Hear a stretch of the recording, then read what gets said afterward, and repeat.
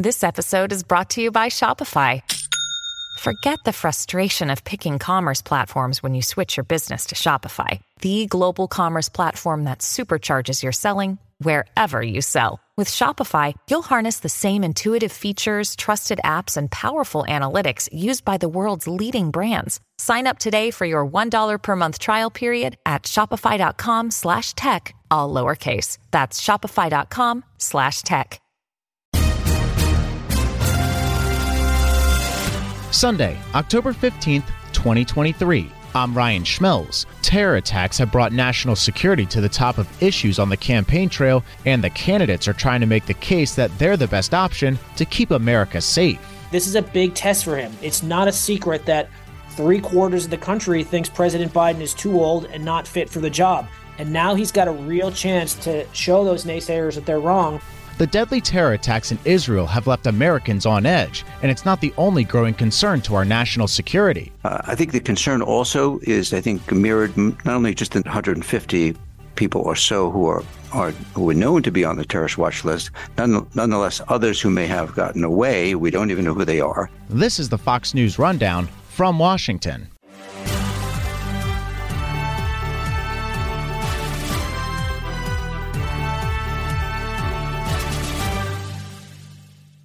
A recent Fox News poll has former President Trump holding a strong lead amongst GOP primary voters with 59%. Florida Governor Ron DeSantis is at a distant second at 13%, with former United Nations Ambassador Nikki Haley closing the gap with 10% support from Republican voters, and Vivek Ramaswamy dropping to 7%. The economy continues to be top of mind for voters, with food and groceries putting the most strain on household finances. President Biden, speaking in front of supporters in Philadelphia on Friday, says his economic plan is working. We must be crystal clear. We stand with Israel. We stand with Israel. And we will make sure Israel has what it needs to take care of its citizens, defend itself, and respond to this attack. But some candidates' foreign policy positions are being looked at in a new light in the wake of the recent Hamas terror attacks in Israel. Voters saw President Biden, whose approval rating remains at 41%, address the issues from the White House. This as Republicans on the campaign trail attempt to highlight their differences, some tapping into their own experience when it comes to defense and foreign policy. Republican strategist, former campaign manager for Massachusetts Senator Scott Brown, and co-founder of South Ant Hill Strategies, Colin Reed. Well, look, foreign policy is one of those things that lies dormant from the political discussion for months and months and months.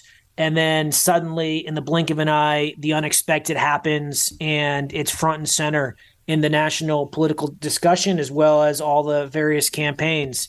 7 days ago, this was the idea that we'd be talking about a war in Israel was out of the question. And it's similar to the idea that in the 2000 campaign, neither Governor Bush or Vice President Gore talked about al-Qaeda. And then less than a year later, we had the terrible events of 9/11. So it's an example of how things can flip on a switch and really just completely reshuffle the deck. So yes, it has. And the drama and the chaos that's unfolding in the House Republican caucus right now has been supplanted from the front pages, at least, or pushed down a bit by these horrible events, what's happening in Israel right now.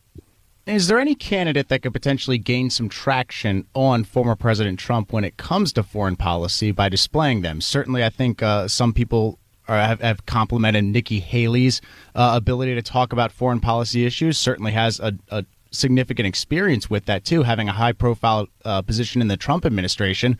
Or is this an issue that Trump is strong on?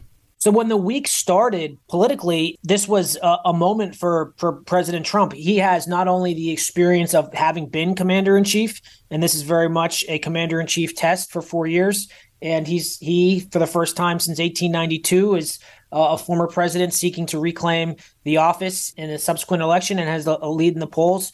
So as the week began, this was a real gift for him. Obviously, the events are horrible and should never be described that way. But in terms of the sheer political lens of it, President Trump has a record of support for Israel that he could stick to and that he could run on. He moved the U.S. embassy to Jerusalem after many other presidents tried to do and failed. And then, of course, there were the Abraham Accords. So it started off as a position of strength for President Trump. And then by the end of the week, as he so often does, he stepped in it with some of his comments that are now leading to these fairly across-the-board denunciations from all of his competitors about Hezbollah. And it was an unforced error. And it's certainly one that's going to stick around for a while.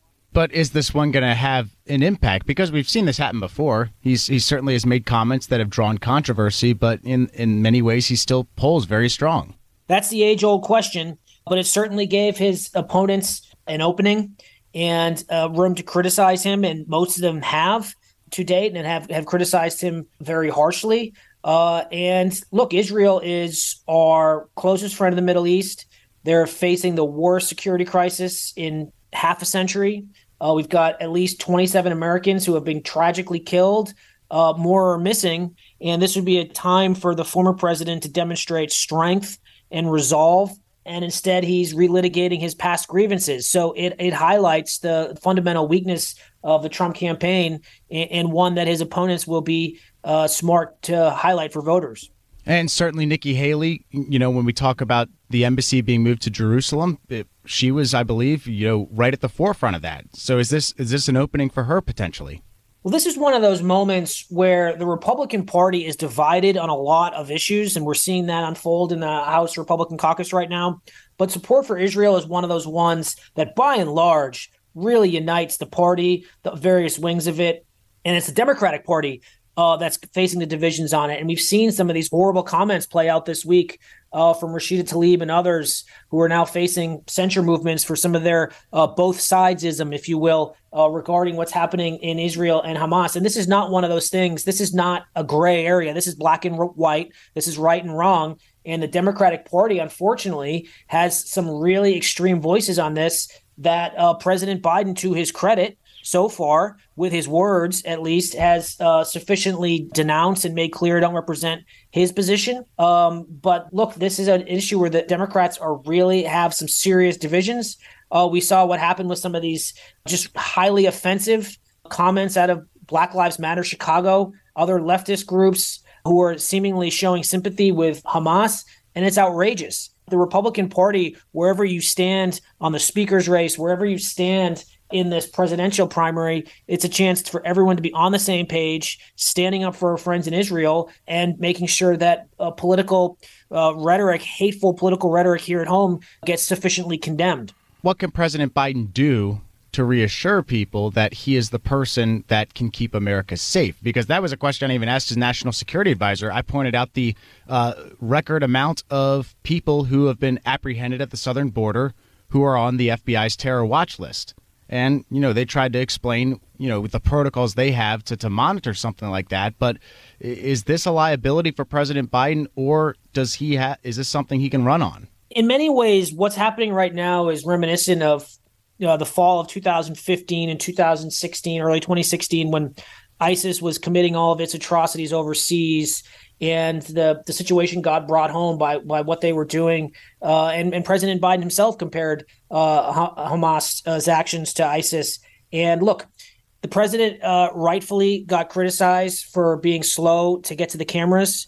I think when he finally did get there on Wednesday, he delivered a forceful speech. He said what he needed to say, and that was commendable. And now the real test is going to be whether or not he can support that with substantive, serious, meaningful action. If he does, the American people will be with him. We've seen this rally around the flag effect before in the events after 9/11 here, and people willing to rally behind their commander in chief.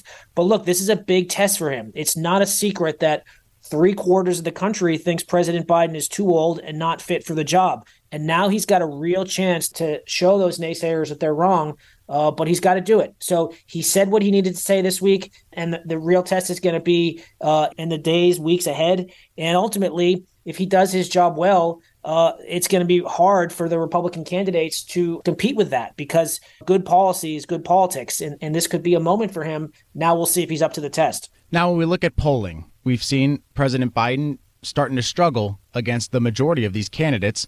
But when we look at the primary, it still looks like former President Trump is dominating. I don't think that's too much of a shock. but it does look like there's a little bit of a stock up for Nikki Haley, where she could, in some ways, in many ways, be considered now the number 2 candidate instead of Governor Ron DeSantis. Where do you make of the Republican primary right now, and who do you think is in second place as of right now based off of polling and just momentum? Look, the former president's ahead. There's no doubt about that. It's also true that we don't choose our elections based on national polls.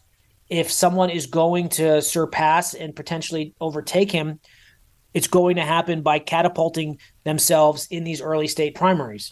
We've got Iowa, we've got New Hampshire, and the entire deck will get reshuffled, and everything will look new. And the winner of those contests will go into the next one with a head of steam and have momentum at their back.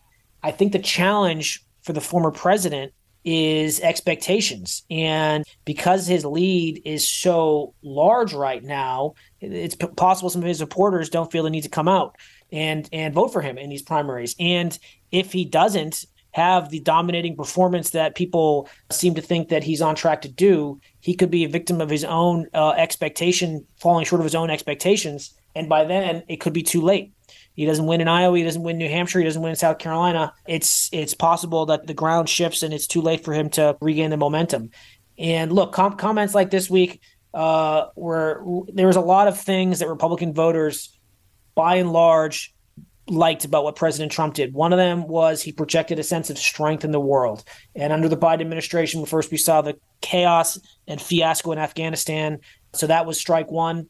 Now we're seeing more of this instability around the world. So if the former president can project strength and stability, a sense of calm, then he will help himself politically. But right now, with his comments this week, he's done anything but. And who do you think is gaining the most momentum right now if it's not former President Trump? Is it Nikki Haley, or are we looking at somebody else who might be, sneaking in there? No doubt Ambassador Haley had a nice debate, the first debate, and she's parlayed that into some continued momentum going forward, and she's an impressive candidate with a solid resume. But the Republican field is awash with riches. Keep an eye on a guy like Governor Christie, who could have a breakout moment at the next debate, which is only 4 weeks away, and could really upend and change the trajectory of this race. And all it takes is one moment at a debate, one moment at a town hall for this thing to flip on its head. So the race has been remarkably static by historical standards, but at any second, this talented field of candidates could change the forward-looking momentum for the better for their campaigns.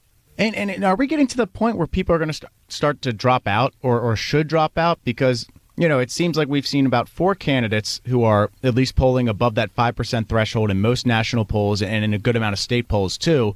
But are there some who just are kind of at the end of the road, especially when we get to this next debate, and some might qualify, some might not? You're going to start hearing that from the donor class, from the operative class, from the media class about the need to coalesce, particularly if any of these candidates want to build enough support to challenge former President Trump's standing in the polls. So, look, the debate thresholds, I think the RNC has done a nice job making the debate thresholds tough but fair. And I would expect as those thresholds to go up, it's going to be problematic for some of these candidates. And then not making a debate stage would be extremely challenging for one of these campaigns to continue on. So, look, the next debate is November 8th. That's going to be the next moment in the sand. But until then, all eyes are going to be on events overseas, and the regular back and forth, the regular cadence of the political campaign is going to be pushed downward a bit from Americans' list of priorities. Especially, Hamas has declared a day of jihad today, so it's a very jittery country right now. People are on the edge of their seats. They don't like what they're seeing overseas, and that translates downward to politics. Yeah, and when you talk about where the eyes are, certainly, yes, the world's safety in Israel is dominating headlines right now. The Speaker of the House election is dominating headlines right now. Do we feel like this is the presidential campaign is just not at the top of the list on people's minds, and even in news media coverage, too? It just feels like it's not being talked about a lot. It's taken a back seat this week for sure. It will come back. That's another thing that's for sure, especially when the debate comes around. But this is a monumental event, what's happening to our strongest ally in the Middle East. This is a humanitarian crisis, the barbaric scenes we've seen, it's a natural reflection that people would take a back seat, or politics would take a back seat while people grapple with the scenes they're seeing overseas and look for answers for their elected officials who are in office right now to help address this situation and to make sure that America and stands with Israel, just as President Biden forcefully declared in his speech the other day. Now, rubber must meet the road. And last question, when the campaign does take a back seat in terms of the attention, what do the candidates have to do? Is this really just now a ground game?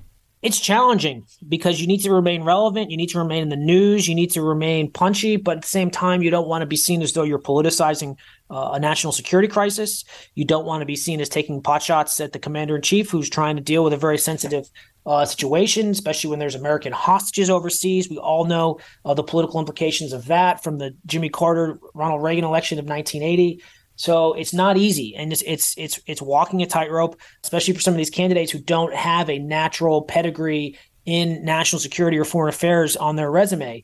So it's not easy, but you got to keep the embers going of the campaign and be in a place to hit those thresholds to make that debate stage, and then hope that you can have a moment there and really break through. Colin Reed, great stuff as always. Thank you for joining us. Thank you, Ryan. Thanks for having me. From the Fox News Podcasts Network. I'm Janice Dean, Fox News senior meteorologist. Be sure to subscribe to the Janice Dean podcast at foxnewspodcast.com or wherever you listen to your podcasts. And don't forget to spread the sunshine.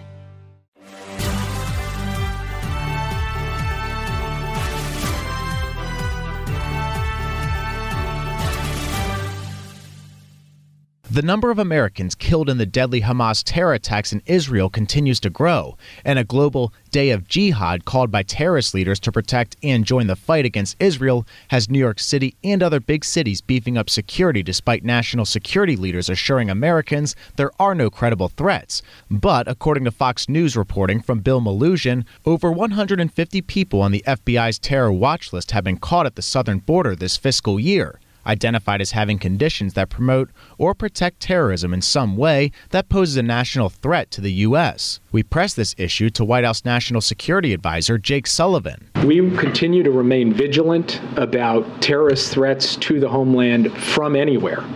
It is something that we are very much working on, that we are consulting with the Congress on, that we are seeking to secure the necessary resources to continue to work through. And anytime we see any threat stream involving a terrorist threat to the homeland, we mobilize every asset and resource of the U.S. government to go after that. And that includes information and analysis that we have shared with the Congress about plots emanating from the Middle East, plots emanating from other places. We'll continue to do that. We also will continue to take steps to pursue a humane, orderly border policy, and we will work with the Congress in the weeks ahead to continue to get the resources we need to be able to do that. I would point out that in the last supplemental, we actually sought additional funding for the border, which was not forthcoming in the ultimate package that went through.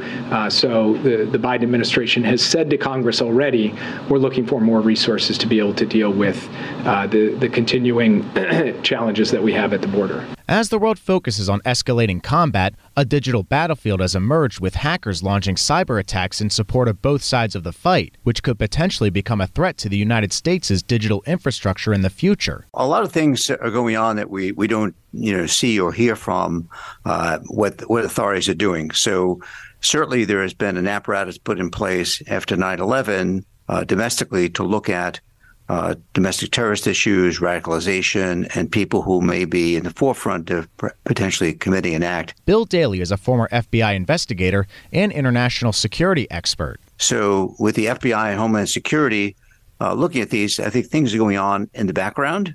However, I think that everyone is much more concerned about what's happening today because we have many unknown individuals who may have crossed the border in the past, or even as of today, Homeland Security and Border Patrol are saying they've intercepted other people from places like Yemen.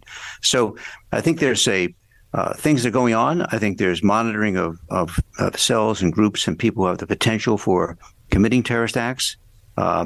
However, these dynamics, certainly are changing as this war starts to unfold. Well, it's interesting you bring up the border because, I asked the White House National Security Advisor this week about the reporting that we have, which is that we've seen 150 migrants being apprehended at the southern border who have or are on the FBI terror watch list. And there's a significant amount, I believe, close to the million mark in terms of gotaways. And I asked the White House, is that something that Americans should be concerned about? And they said that they're very vigilant of this and they have their protocols in place. But I think that question should be posed to you, too. Is this something people should be worried about? Yes. Yes, we should, as Americans, all be worried about this. And it's something that I've been speaking about for a long time. If you'll go back and look at the attacks of 9/11 and you look at the 19 individuals who were involved with those horrible acts on that day, those people were here on temporary visitors' visas, whether they were visitors, students, they were on visas. In fact, there was some suggestion, I believe it was in the 9/11 Commission report, that at one point they looked at how to bring some of their additional members in after the first ones arrived, and they thought crossing the border might be too risky. Well, I'd probably say that paradigm has changed today, and I think today the border is much more easier, perhaps, for people to come in who aren't going to go through any scrutiny of trying to get a visa and go through any background checks. So I think it's something we need to be concerned about. I think the concern also is, I think, mirrored not only just in the numbers that you prescribed a few minutes ago, but 150 people or so who are known to be on the terrorist watch list. Nonetheless, others who may have gotten away, we don't even know who they are. And then on top of that, there's been literally thousands of people coming from, countries, let's say, of concern to the United States, mostly from the Middle East, where there have been tens of thousands of people who crossed our border. So I kind of marrying the two concerns up, one which occurred, some over 20 years ago with terrorists being in this country, and also now people crossing the border who we know are trying to get in the country who are on the terrorist watch list, nonetheless others who go unnoticed or ones that are not even known to be currently on the list, but perhaps have the potentiality for committing an act. So, yes, there is concern. And how do you evaluate how the Biden administration is handling that, some of the actions that they are taking, and do you think that they're being effective right now? Well, I think the whole border issue, as we've seen, by reporting over the past several years, is woefully inept. I mean, it just is not stopping people from coming in. It's not having people apply for visas outside the United States, applying for various forms of entry into the United States before they come to the border, or they're not being sent back. They're being brought right into the homeland, deep into the homeland. And so I think, some of these policies are problematic to me from a security standpoint. And I'll put aside kind of the politics of it, but just from a pure security standpoint, I think that, it's very much lacking with regard to protecting who's coming in. And even let's go more broader and let's take a step back a little bit from even just speaking about potential terrorists coming in, but all the people coming in. I've spent a good part of my career in both the public and private sector, looking at security and potential threats to the United States, as well as to organizations and companies inside the United States.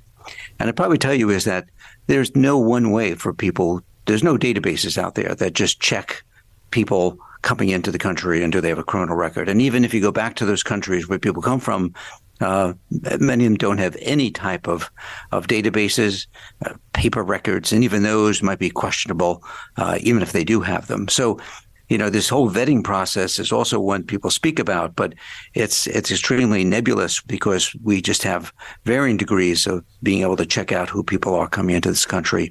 And so it just gives me great reason to be pause and concern that without being kind of selective and without going through any type of judicial process, we're leaving ourselves open to a variety of threats, everything ranging from what we just spoke about here, kind of potential terrorist activity to criminality. And what do you think can change. And also, I think we should probably get into the fact that, Hamas is an organization that people have their minds on right now, and a lot of the world is pretty much watching them. Have they posed any threat to us in the past? It looks like there's no known credible threat based off what officials have said so far, but is it something that they're going to be monitoring and could be a hazard down the road? Yeah, I would probably tell you is that knowing how the FBI's Joint Terrorism Task Forces work around the country, as well as various elements of Department of Homeland Security, I mean, they're looking at these groups and people who may known to have affiliation with them here in the U.S. or communications by either Hamas or even Hezbollah overseas to people here in the U.S. Those types of communications are being looked at.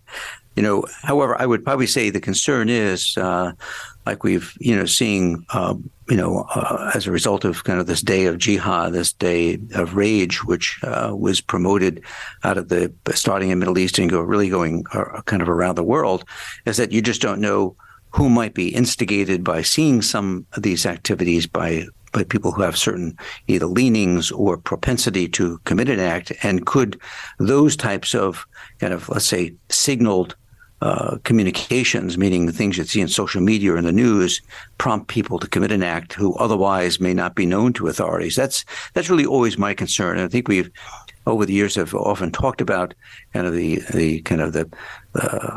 self-radicalized or even the lone wolf type of individuals, and those type of people can pose a high degree of risk to us in this country, because sometimes they pop out of the woodwork. We just don't know, who they are. We don't know what may trigger them to commit an act.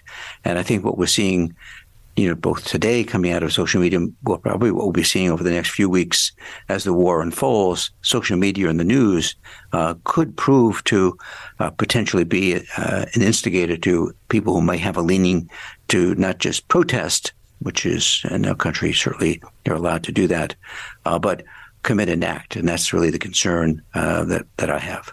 And give us a little idea of, from your time in national security, how social media plays into this, but also what actions can be taken to, combat a situation where somebody could be radicalized on social media. Because surely from what we've heard over the years, this has created a whole new set of worms in terms of national security threats, but also how to monitor it as well. Yeah, you're actually right. And if you look at the kind of as this social media has kind of, quote, matured and is still kind of maturing in a way. If you go back to, 20 years ago, we kind of look at kind of the hallmark terrorist event here in this country being 9/11, is that social media was out there. I wouldn't say that it was a dominant feature in the way that people received news or communicated with each other. But to kind of fast forward to where we are today, it is certainly on a generational level, one that people are using in all different facets of their life. In fact, many people of very younger generations than myself are using social media and those platforms to receive their news, not just stay in touch with people, but they don't even perhaps turn on the television news as traditionally people would do, but they're looking at social media as their conduit to get information. So I think that by itself is something that can lead people who don't have a broader view of things, who don't understand more kind of the broader geopolitical and other issues at hand or history at hand, may be prone to being, instigated or feel they're part of a larger group that's supporting a particular cause, let's say, promoted by Hezbollah or Hamas. And those people are then kind of falling in line with that. So, from a national security standpoint, I think it's an increasing has been over the past several years concern. It's one there where there can be some monitoring, but of course, because of privacy issues, and we certainly want to be concerned about privacy issues, is that, many times those things cannot be looked at in detail unless there's a court order. So, there's a degree of kind of, let's say, some gymnastics sometimes that have to be done in order to try to get information about people who may pose a threat. It could come from the community. It could come from what's being transmitted openly over the internet. It may be through social media platforms. And it's those type of things that I know that authorities are constantly looking at. But again, does it fully capture, does it fully embrace all of the potential exposures that we have from individuals who may be, let's say, benign and not even communicating, may not be active, but yet they're kind of on the receiving end of all this information that they're digesting from social media, and could that be something that would be an impetus for them to commit an act? So that's really where one of my bigger concerns today is that in the past it may be a bit, the past sometimes is a bit more simpler when you come down to it. At the time, it probably didn't seem so, but in many ways it gets more complicated today because of social media, what's put out there. It's because voices all sound the same. If one or two or three people have a thought, sometimes it's accepted more as if 100,000 people have the same thought. It's given some type of equality to voices where the people are not discerning. They may be easily drawn into something that could present a problem to us. And while we're on the topic of social media, there was some reporting this week that you had hackers aligned with Vietnam trying to use pretty much the social media platforms we're talking about, X and Facebook, to install spyware on the phones of dozens of high-profile people that included members of Congress, members of the United Nations, and as well, or United Nations officials, I should say, but also some journalists as well. What did you make of that, and what kind of the next steps here when following this? Well, certainly, tying it into, social media, but it does also fall into the more traditional kind of, spying apparatus that's out there, and how they're using social media and electronic communications to foster their gains. And in that case, particularly this one with the Vietnamese looking to spy on American diplomats, this is in relation to, this recent negotiation of a cooperation agreement with Vietnam regarding kind of the growing concern of Chinese influence in the region. And it appears that they wanted to know what the thoughts were of some of our leaders, our politicians, and particularly people from the Foreign Affairs Committee on Capitol Hill, Republican Michael McCaul, and others were targeted. At this point, it does not appear that they were successful in this, but it was more the traditional spyware issue where if you click on a link, that link could then even do something like turn on cameras, turn on microphones, provide copies of text that were perhaps later thought to be encrypted for communication. So there was this targeted kind of attempt using particular software. Today it's known as Pegasus. Before that, there was something called Predator, which was its close cousin, which could do the same thing. But again, it just goes to show you is that from a national security standpoint, there's a number of different fronts that we continue to be confronted on, whether it is kind of the social media and kind of the move to be able to have people join in causes through social media and receive their news through social media, which may or may not be accurate. And also you have the more traditional, spies using not just human assets, but using technology to try to get information from our leaders deep into our government. We've even seen attempts, with people through the State Department. The similar attacks have been attempted against them as elsewhere. So it is something that, on a number of fronts, from a national security perspective, we're kind of in a challenging time, just because technology is advancing, perhaps sometimes even more than authorities can kind of keep up on it. So I think it's something we all need to be concerned about. And even for our own personal security, there are those cyber criminals out there, which add another level of kind of complexity to this, where, they're committing everything from ransomware attacks against corporations and individuals to other types of frauds that take money away from people, using various type of cyber and social media platforms to be the vehicle to send out some of this malware and the spyware.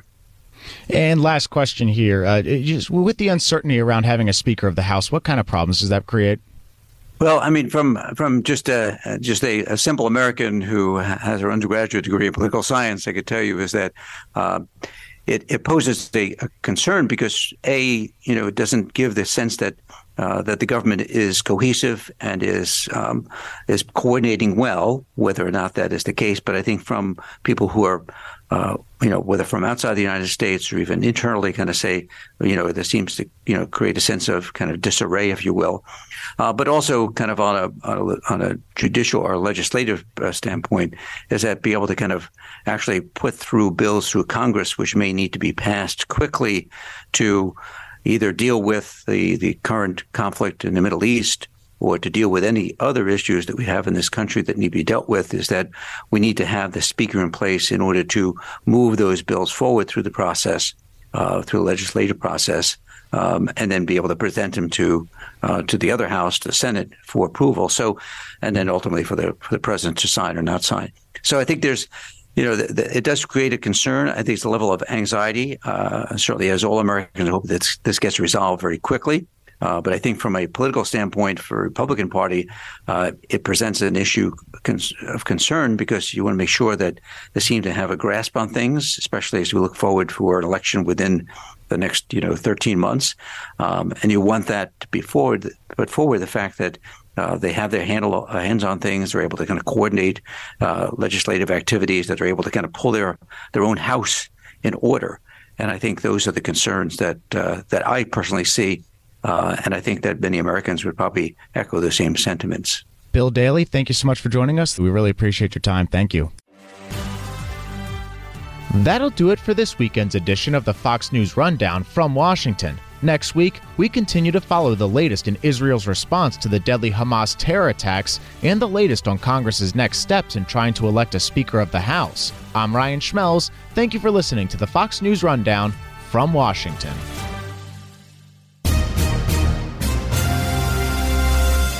Stay up to date by subscribing to this podcast at foxnewspodcasts.com. Listen ad-free on Fox News Podcasts Plus on Apple Podcasts. And Prime members can listen to the show ad-free on Amazon Music. And for up-to-the-minute news, go to foxnews.com. From the Fox News Podcasts Network. I'm Ben Domenech, Fox News contributor and editor of the Transom.com daily newsletter, and I'm inviting you to join a conversation every week. It's the Ben Domenech Podcast. Subscribe and listen now by going to foxnewspodcasts.com.